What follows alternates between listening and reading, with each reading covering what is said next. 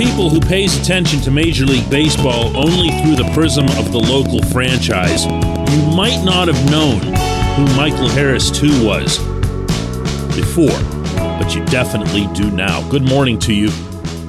Good Wednesday morning. I'm Dan Kovacevic of DK Pittsburgh Sports. This is Daily Shot of Pirates. It comes your way bright and early every weekday if you're into football and or hockey. I also offer daily shots of Steelers and Penguins. Same place you found this. Hope you'll check those out as well. Braves 6, Pirates 1 last night at PNC Park. It was nowhere near as entertaining as that score makes it sound. Michael Chavis homered because he was facing a lefty. JT Brubaker gave up 6 consecutive hits. And that's it. That's it. What else do we want to hear about the game? Oh, yeah. Atlanta's got this really, really terrific kid. Harris is 21 years old. He's a center fielder. He hits for production. He hits for power. He can fly on the base paths. He can defend. He can do everything. He was, all the way back in 2019, a third-round pick in the MLB draft. That's quite a coup there, whether it's the Braves or anybody else.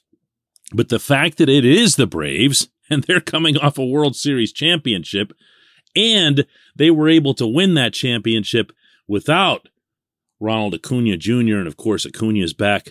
You have this young, fun powerhouse that appears poised to contend in the NL East and thus in the NL for a long time. And they're doing it without that much of a payroll. And let's remember that after winning that championship, that they did lose Freddie Freeman to the billion-dollar Dodgers. But you don't care about that because this is not Daily Shot of Braves. And now you're wondering why you even tuned into this. Well, here's why. Here's why. Harris, I'm going to say this again, is 21 years old. Harris was brought up in late May, maybe late enough to avoid Super 2, maybe not. The Braves don't care. The Braves just won a championship. The Braves are contending. He's obviously one of their best players, and they want him in the majors where he can do damage to opponents in the majors, as opposed to in the minors. Kind of makes sense, right? Now, there are some market differences, to really, really state the insultingly obvious, between the Braves and the Pirates right about now.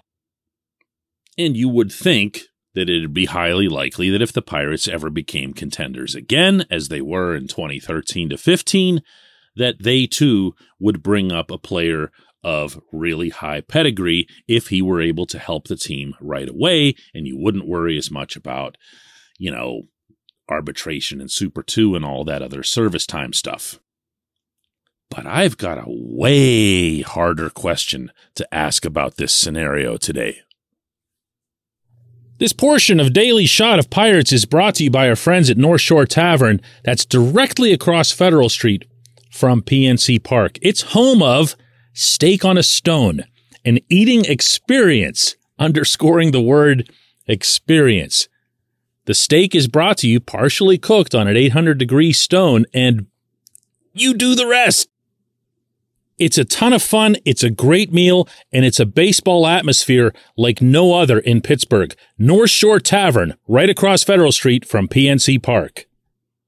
And that harder question is this: where is the Pittsburgh version of Michael Harris II from this management team?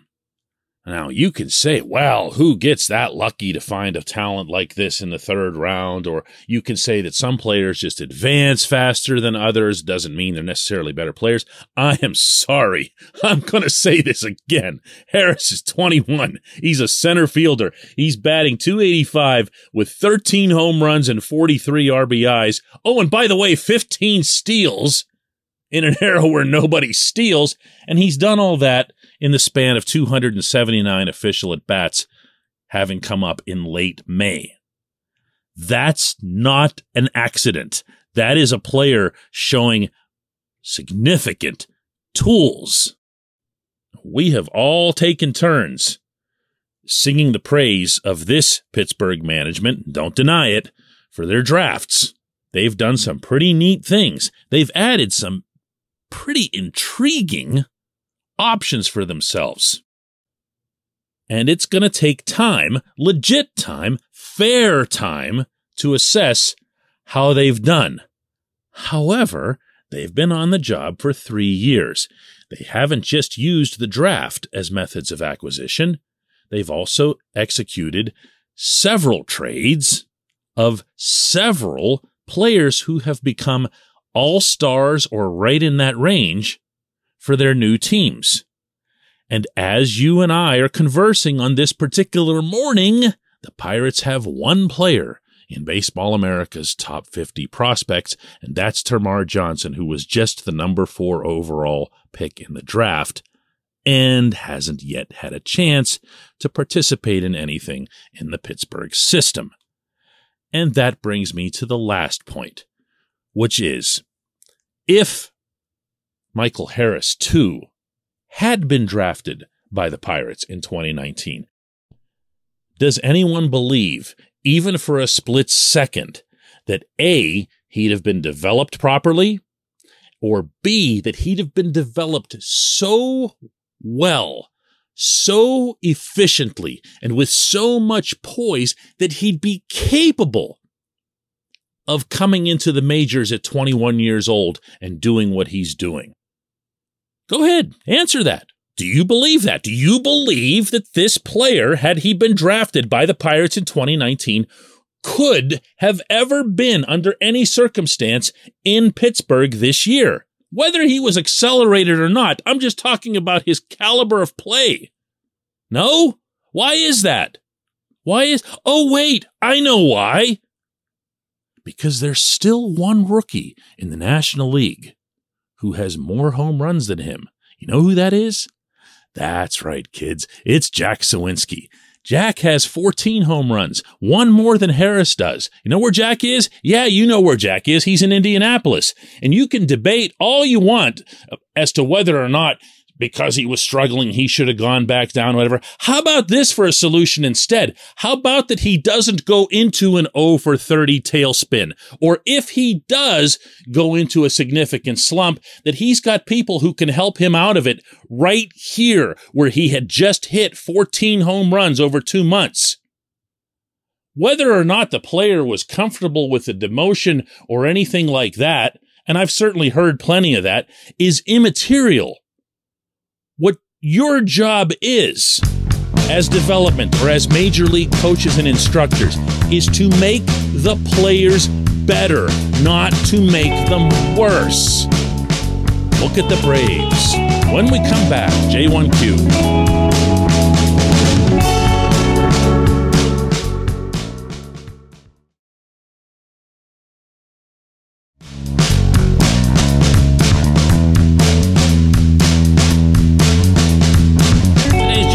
Comes from Peter Baxis, who asks, DK, considering the conversation that was once had between the Penguins' former owners and Bob Nutting, can you rehash the outcome of that meeting and the possible steps for revisiting that pipe dream of a Pirates for Sale sign hanging outside 115 Federal? For anybody who doesn't know what could prompt such a question, Arte Moreno, the longtime and very wealthy owner of the Los Angeles Angels of Anaheim, or whatever it is they decided to call themselves this year, has put the Angels up for sale. And you know how that goes in Pittsburgh. Anytime anybody mentions baseball and for sale, the term Bob Nutting trends on Twitter, at least locally. So Peter sent something asking questions about that situation that goes back, what year was that? Is that 2010? Something like that? I was at the Post-Gazette at the time, and I broke the story that Mario Lemieux and Ron Burkle, who, as Peter references, were the Penguins co-owners at the time, had a secret meeting with Nutting. This was at the Penguins' old headquarters at Chatham Center, uptown. At this meeting, there was a discussion about whether or not the Pirates would be for sale. Now, there's no way that Nutting makes that visit to that office, unbeknownst to his own team president / CEO, Frank Coonelly, I'd find out the next day, without presuming that, hey, maybe these guys want to get into some kind of business, as in buying the team. Because otherwise, there'd really be not much of a reason to keep it secret, and you'd actually want other people in the room with you to discuss particulars, like let's say if it was some shared TV deal or whatever. No, this was going to be exactly what it was. At one point in this meeting, one of Mario or Ron, I believe Ron, slid across the table a check for $300 million. Nutting turned it down. At the time, that might have seemed pretty gutsy, but with the Pirates probably being worth a little more than $1 billion right now if you base that figure on the recent sale price of the Kansas City Royals in a comparable market, lesser stadium, but better overall baseball operation, at least by some degree. $1 billion is probably where it'd be. Now, this went nowhere. I couldn't stress that strongly enough at the time, and I can't stress it strongly enough now because I just know the way this city is about this subject and how ecstatic that would have made everybody. But I've got one other thing that I want to throw into this, and it is not exactly the populist tack on this one. Mario and Ron were excellent owners of the Penguins. There's not a negative syllable that can be spoken about their tenure. And I'm not just saying that because of the 3 championships under their stewardship. They spent up to the cap every single year. They conducted themselves in the franchise in a first-class manner in every way. However, did you catch the word cap in there? Mario and Ron would be the first ones to tell you that it was, in fact, the NHL's cap that allowed the Penguins not just to compete, but to stay in Pittsburgh. And I'm going to remind everyone, and some of you know where this is headed, that before the NHL's cap went into place in 2004, that the Penguins were A, the worst team in the National Hockey League, B, had the lowest attendance in the National Hockey League, C, here it comes, had the lowest payroll in the National Hockey League, and sold off all of their good players for some pretty mediocre prospects. Now, I can't know, none of us can, what kind of owners Mario and Ron would have been with the Pirates, but to ever have this discussion without the salary cap being part of that discussion is completely disingenuous.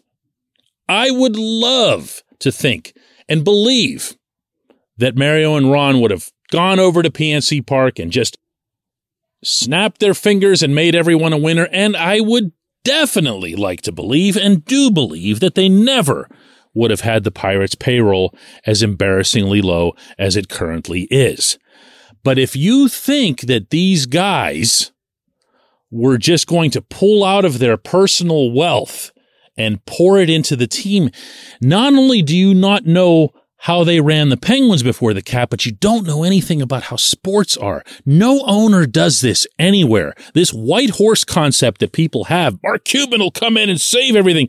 Cuban would be the last guy to pull money out of his own wallet to fund the team. That's not how it works. There is not one single team in any of the 4 major professional sports in which the owner spends out of his or her own pocket. Not one. So if Mario and Ron were ever to have turned the Pirates around, it would have been because of their business instincts, their competitive instincts. It would not have been because they would have shown up and just showered everybody with cash. I appreciate the question. I appreciate everyone listening to Daily Shot of Pirates. We'll do another one of these tomorrow.